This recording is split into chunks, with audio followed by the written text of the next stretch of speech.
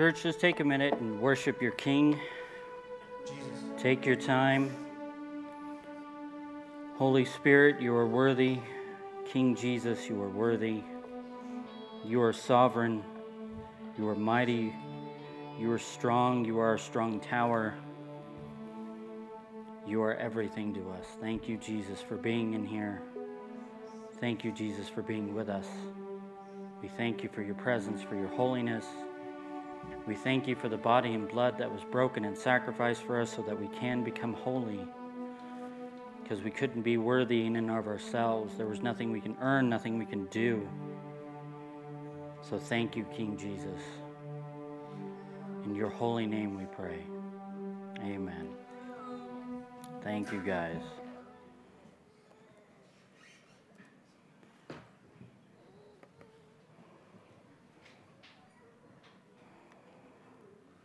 Well, seeing as how my worship leader just quoted Star Trek, I'm looking for a new worship leader. It's in the bylaws. You're not allowed to do that. Thank you. Appreciate it. But, you know, it's really interesting.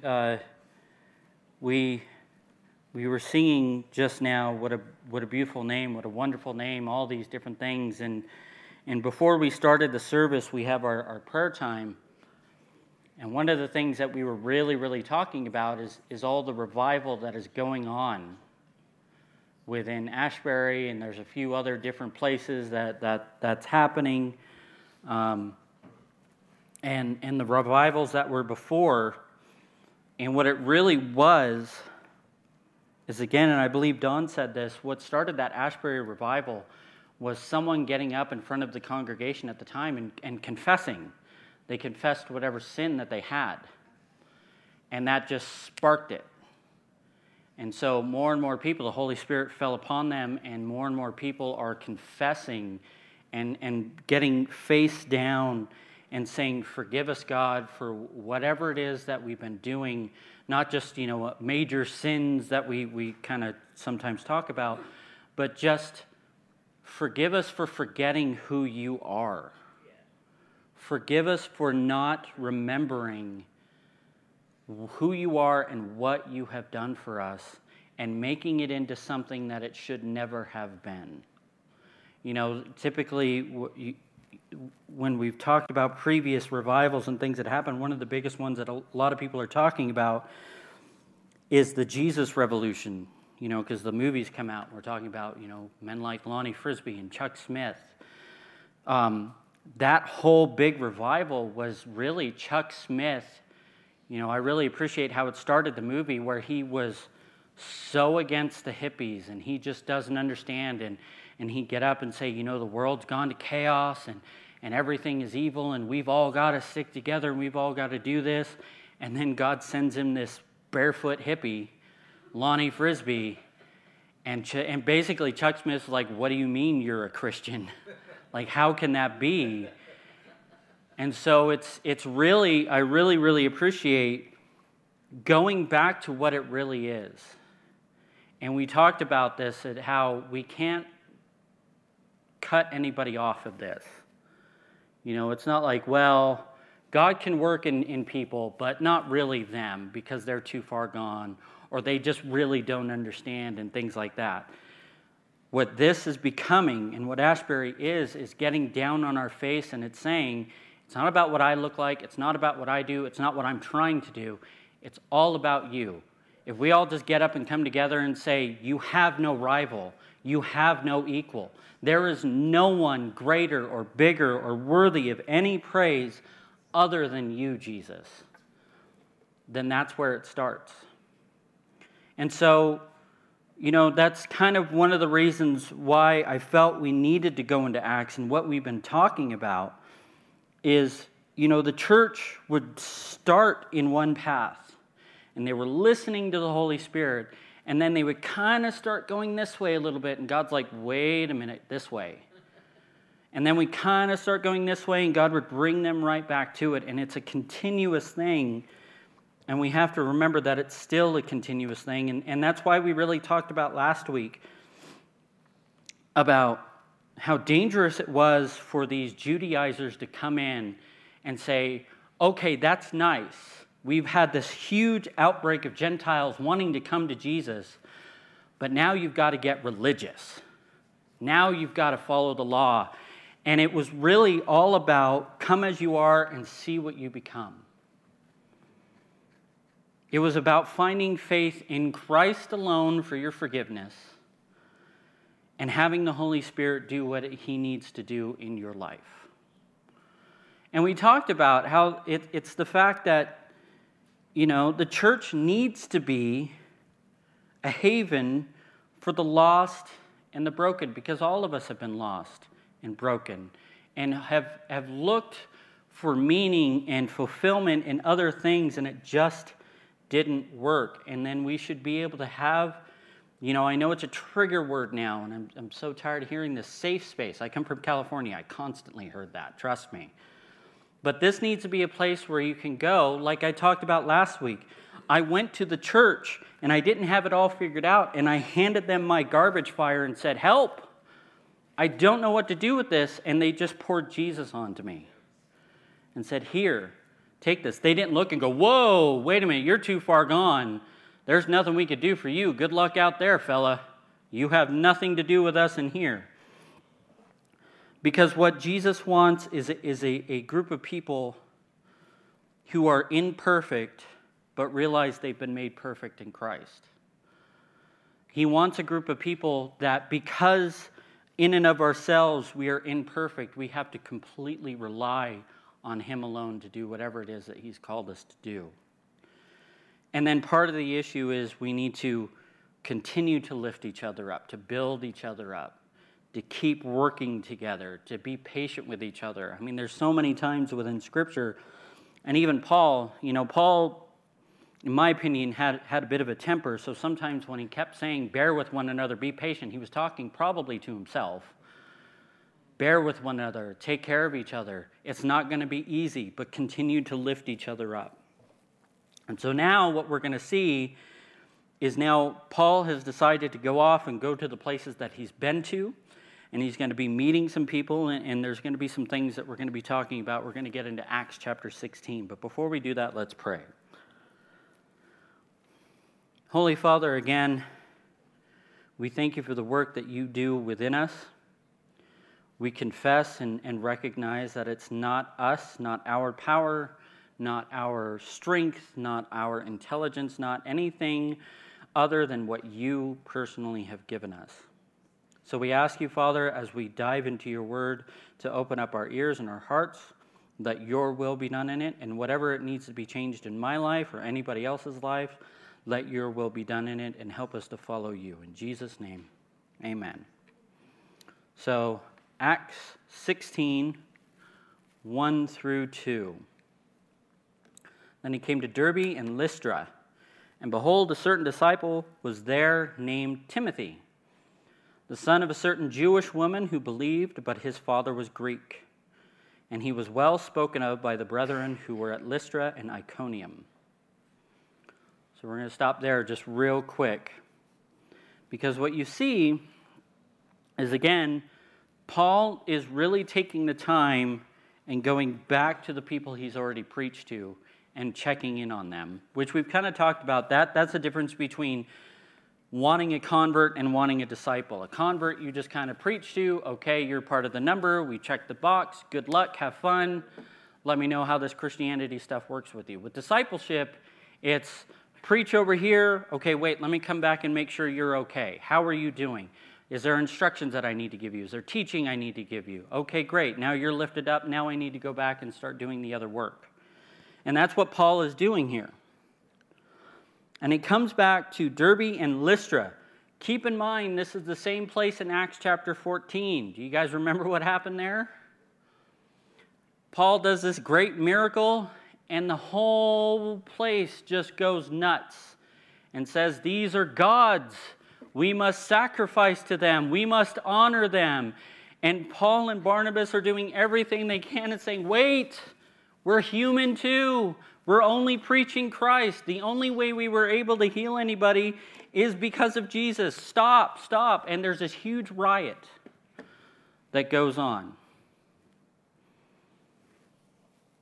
And one of the problems is there's this huge explosion, and what we see is the Jews who are against the message that they're giving them.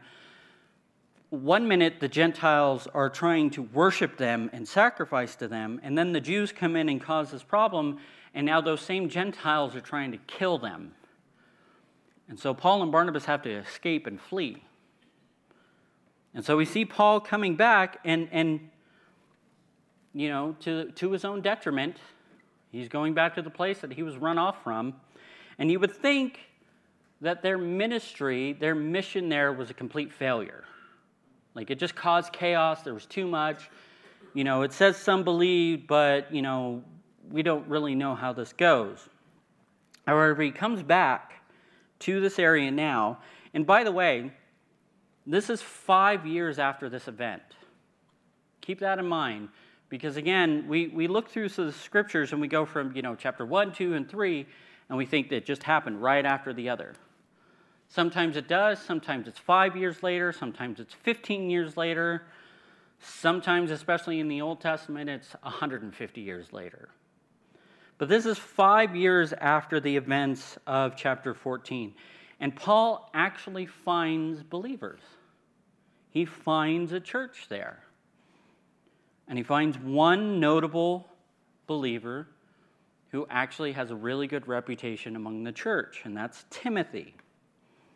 And this is the same exact Timothy that you read in the New Testament, those letters that Paul writes, 1st, 2nd Timothy. And this is the same one who Paul actually later takes on as a spiritual son. Look at 1 Timothy 1 through 2. Paul, an apostle of Jesus Christ, by the commandment of God, our Savior, and the Lord Jesus Christ, our hope, to Timothy, a true son in the faith. Grace and mercy and peace from our God, God our Father, and Jesus Christ our Lord. We know, of course, one of the big things is Timothy is a young man. Though we don't know how young, but he's pretty young. 1 Timothy 4:12, let no one despise your youth, but be an example to the believers in the world in conduct, in love, in spirit, in faith, in purity. You know, it's funny, we often talk about the older generation being an example to the younger, but younger guys, we need to be an example to the older generation sometimes too. So we know Timothy was a young man.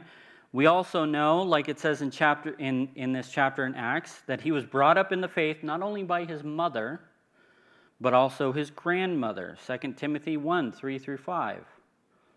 I thank God, whom I serve with a pure conscience, as my forefathers did, as without ceasing I remember you in my prayers night and day, greatly desiring to see you, being mindful of your tears, that I may be filled with joy, when I call to remembrance the genuine faith that is in you, which dwelt first in your grandmother Lois and your mother Eunice, and I am persuaded is in you also.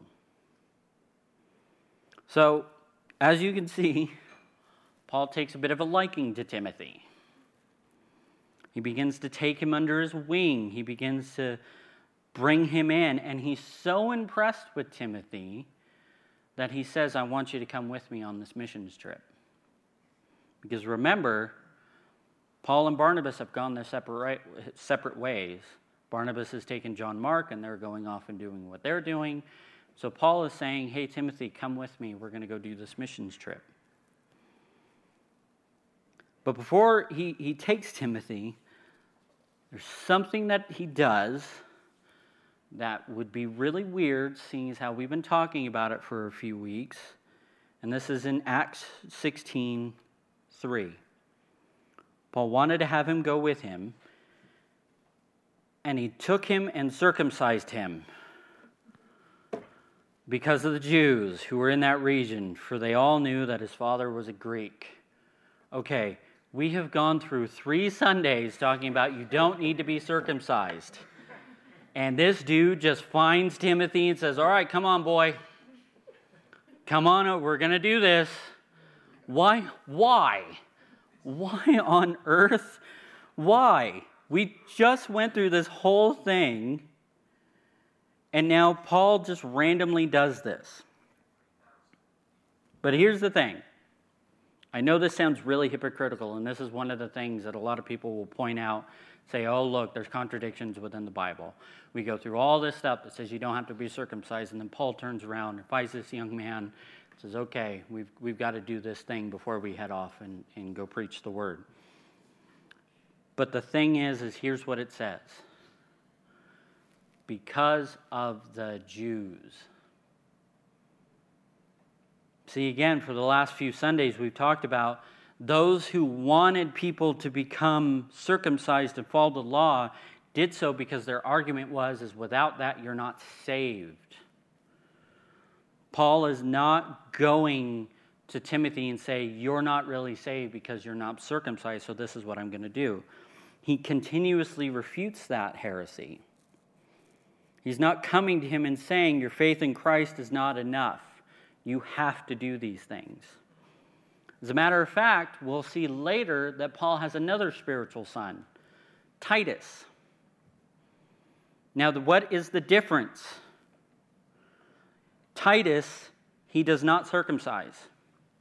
He never mentions him being circumcised. He never commands him to be circumcised. So what's the big difference? Titus is a Gentile, full-blooded Gentile. His people have never been given the law, nor has he been commanded to be circumcised. So Paul never brings it up with Titus. Because of that, there's no expectation of it. He's saved by grace through faith in Jesus Christ alone. The only rules, if any, that Titus has is the ones that they're delivering in that letter. Remember, don't eat anything strangled, don't eat blood, refrain from sexual immorality, all those different things that happen. Now, with Timothy, he's also saved by grace through faith in Jesus Christ alone. But Timothy is half Jewish. It says his father was Greek, his mother was a Jew. So, am I up here saying, hey, we Gentiles, we've got off the hook. We don't have to worry about it. But if you have any percentage of Jewish blood in you, you have to do these things. That's not what it's saying. Because what's happening here is they're honoring the custom that Timothy is coming from, so that their testimony will not have a stumbling block. Because according to Jewish custom and Jewish law, because Timothy's mother is a Jew, that makes Timothy, whether you're full, half, a quarter, whatever it is, you're Jewish. That's what you are. But because he was uncircumcised, the Jews considered him an apostate Jew, someone to be kept away from, someone not to have anything to do with. So because of this, because this causes a problem, and because it may affect his potential witness, Paul circumcises Timothy. Now, how this may come up in conversation, I have no idea. I don't want to know. It's not a custom we're going to start.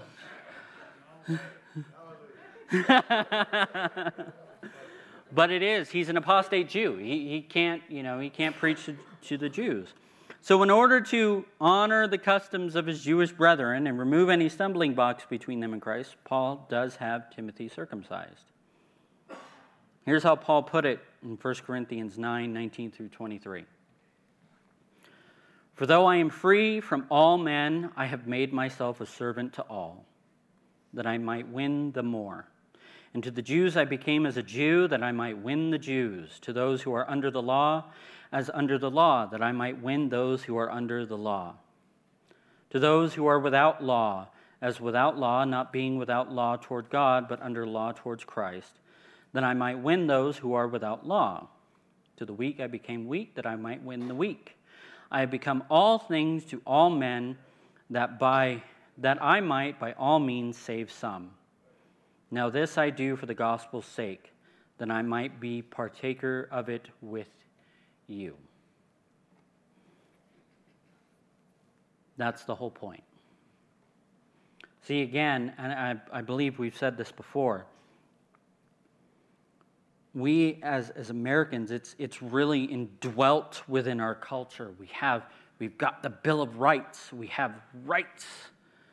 We have a right to do something. We have a right not to have something happen to us. We have these particular rights.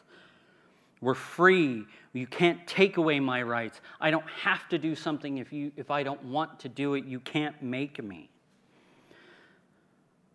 But the thing is as Christians, there are some times where we have to actually relinquish our rights. We have to give them up. And I find this ironic that this is such a problem within this country because, again, we constantly go off that we're a Christian nation, and yet this is a very Christian thing to do, to give up certain things. Think of it this way. We just sang that Jesus has no rival, he has no equal. Jesus had every single right as the sovereign king to come down here on earth in all his splendor and glory. He could have made it a show. He could have come down in the clouds and come down in fury.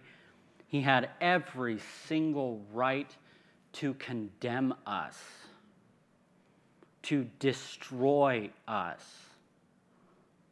He was under every single right to lay judgment upon us and to have legion after legion completely wipe out humanity because of our transgressions against him. Yet this is what he does instead, and this is what Paul says in Philippians 2. Let this mind be in you, which was also in Christ Jesus, who being in the form of God did not consider it robbery to be equal with God, but made himself of no reputation, taking the form of a bondservant and coming in the likeness of men, and being found in appearance as a man, he humbled himself and became obedient to the point of death, even the death on the cross. Can you imagine if you think you're humbling yourself in some form or fashion? He went from glory and thousands of angels singing, "Holy, holy, holy is the Lord," and he came down here on earth as a human being, as a baby. That's how much he has humbled himself. And church, that's the one we're called to imitate. He's the one we're supposed to be following. So like Timothy, there's many times where we can say, I'm free from these things. I don't have to do these things. It doesn't affect my salvation. It has nothing to do with me. I have a right to do something or not to do something. I am not bound by this law. But again, I'm bound by the law of love. And that law says that your salvation is much more important than my rights. That's the whole part of dying to yourself, picking up your cross, and following him. And if you ever feel like complaining or think sometimes this is just too much, again, like poor Timothy, this poor guy, meets this guy, says he wants to come with him, but then at first we have to go do this. I really hope, talk about suffering for Jesus, I really hope there was plenty of time of recovery for Timothy. Like, can you imagine, okay, we're going to do this thing. Now get up. We're going to go walk for 100 miles through the desert. Go to this other city. Timothy is like, you know what? Never mind.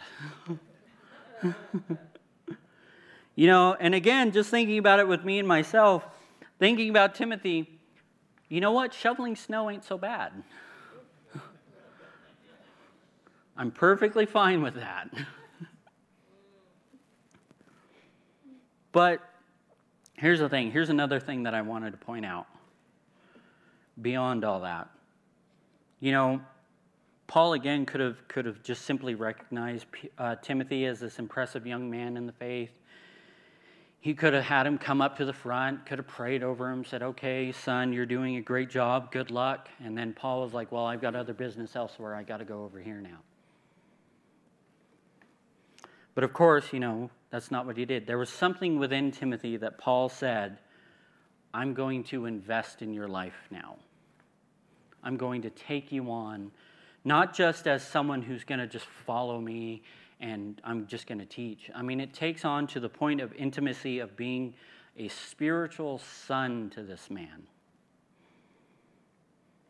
And again, I keep talking about this, but I really, really believe that we're severely lacking that within the church as a whole. That there needs to be a recognition and a willingness of mentoring and discipleship. There's times of rejoicing with it. There's times of victory in it. But there's also times of mourning and loss and frustration. It takes time. You have to be willing to be in the long haul with somebody. And that's what Paul did with Timothy, to the point to where he helps him, he builds him up, and then that's what the letters are about. Okay, now you're a leader. Here's instructions. Here you go. I've now lifted you up. I've taken all this time, and now it's your turn to take on the mantle. And again, this is why the church needs the older and the younger. I am really, really concerned anytime one church shows favoritism from one or the other.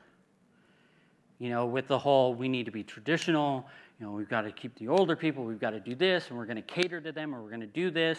You miss so much out in the same way as, you know, we've got to be young, and we've got to be cool, and we've got to reach out to these young people. You have to do both.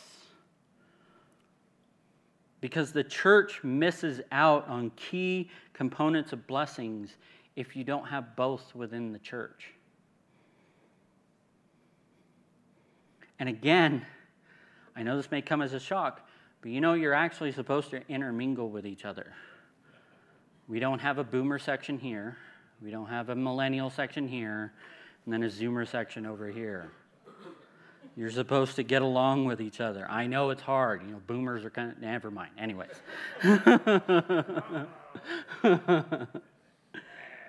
But again, neither one is irrelevant or useless. As a matter of fact, you're supposed to actually teach and learn from each other. Take Titus 2, for example, when Paul is talking about teaching older and younger men. Look at Titus in verses 1 and 2. But as for you, speak the things which are proper for sound doctrine, that the older men be sober, reverent, temperate, sound in faith, in love, in patience. In other words, stop being so old and grumpy.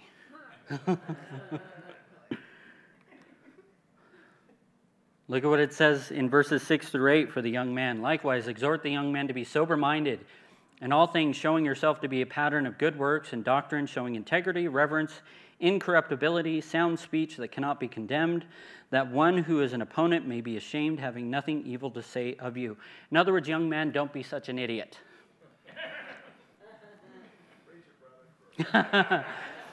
Shut up, boomer.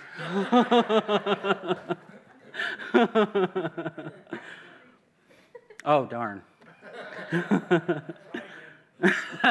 Let me reread that one thing now. But notice again, the younger men have a whole lot more instructions to be given. It's because we're kind of stupid.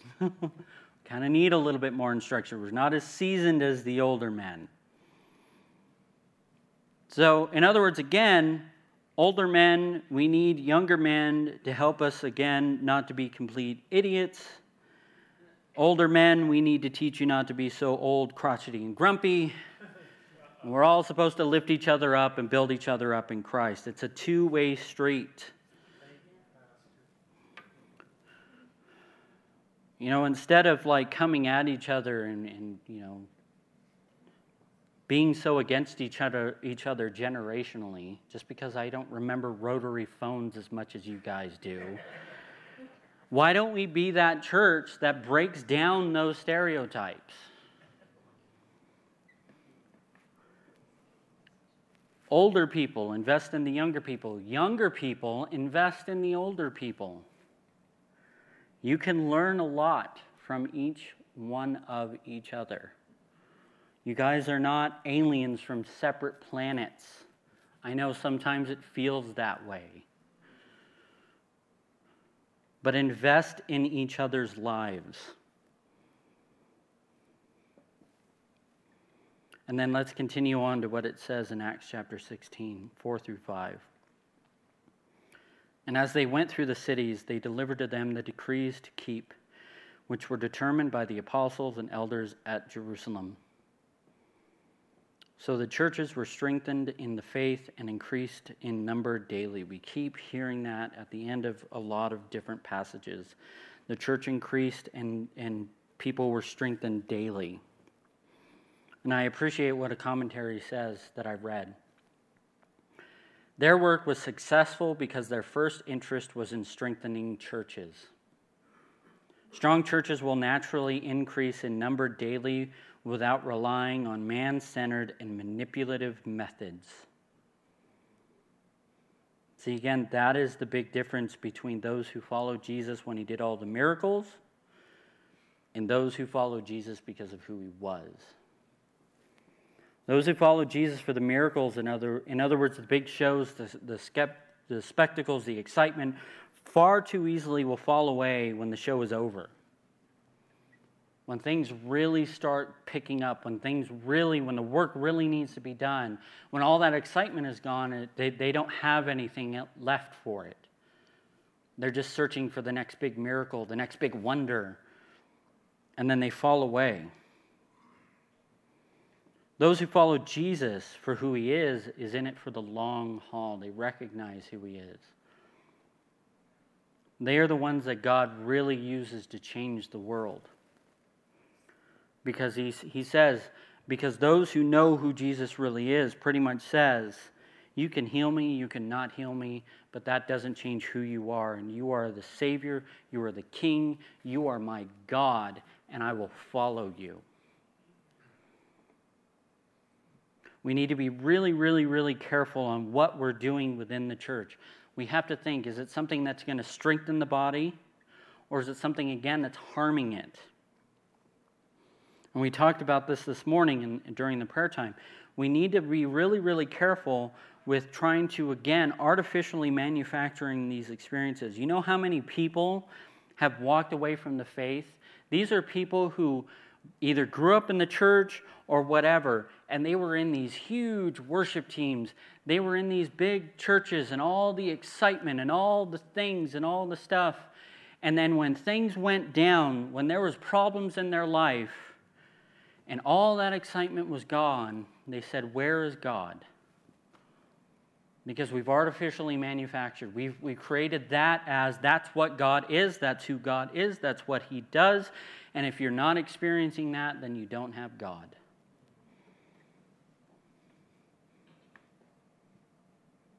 Because what we're doing sometimes we need to be careful not to be emotionally manipulative. You know, again, the dim lights, the impressive media playing on the screen, the soft music in the background, as the pastor asks everyone to bow their heads in prayer. I mean, sometimes that works and the Holy Spirit really comes in. But sometimes we just create that. We create an environment. And this has been going on for a really long time. You know the reason why the cathedrals are so impressive as they are is because the architectures wanted to give you the grandiose nature of God. You were supposed to walk in awe and wonder, to give you that sense, that feeling of sovereignty and amazingness and holiness. And today we're doing the exact same thing, along with the overhyping of a moment with these loud music, flashing lights, and again, these smoke machines, and the pastor up on the mic yelling into the microphone some generic motivational speech, just some nonsense, just to say something, to say God is moving in this house and yada, yada, yada. Because again, when the hardship happens and that stuff isn't around, what then? Where's that experience? Where's the God that we created who said would be there for them? Again, motivation matters, and the ends never justify the means. Scriptures are littered with people who make the mistake and face the consequences because they did things outside of God's will and God's ways to create something Again, the biggest example of that is the Middle East. Abraham said, God, you're taking too long. And so Abraham and Sarah had a conversation and said, hey, go have a kid with Hagar. And that's why we have so many problems in the Middle East. That's why there's so many conflicts, because there's two groups of people and have such a big mess now. Especially in times like now, and I really, really believe that that's why the revival in Ashbury is happening, is authenticity matters.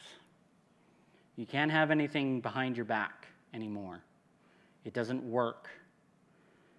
People are broken. People are sometimes even coming from that experience and saying, look, I've been there, done that, I don't want anything to do with that. You know, I really appreciate it. And again, I watched the Jesus Revolution movie, and there was a part where the guy playing Greg Laurie, he's talking to the girl, and he leaves the church. And she's like, no, come back. And he's like, but what if it's just another drug? That's what people are saying. What if it's another gimmick? What if it's another play?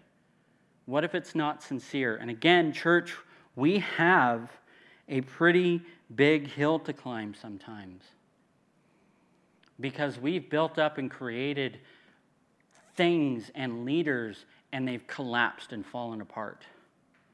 There's a whole series on Mars Hill and everything that happened there. And people are looking at and saying, that looked good at the time, but look at what they were doing behind the doors. Put your money where your mouth is. Again, Kathy this morning put it right. You are sometimes the only Bible that people read.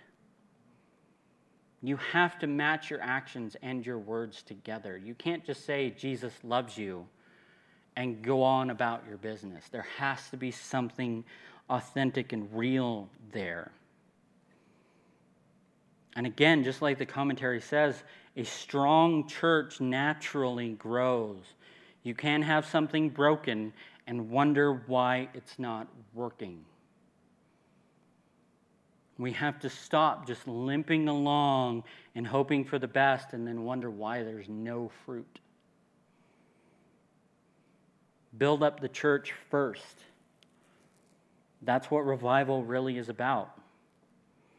Is God humbling the church and saying, wait, come back to me. And then the church again beginning to grow as they keep their eyes on Jesus.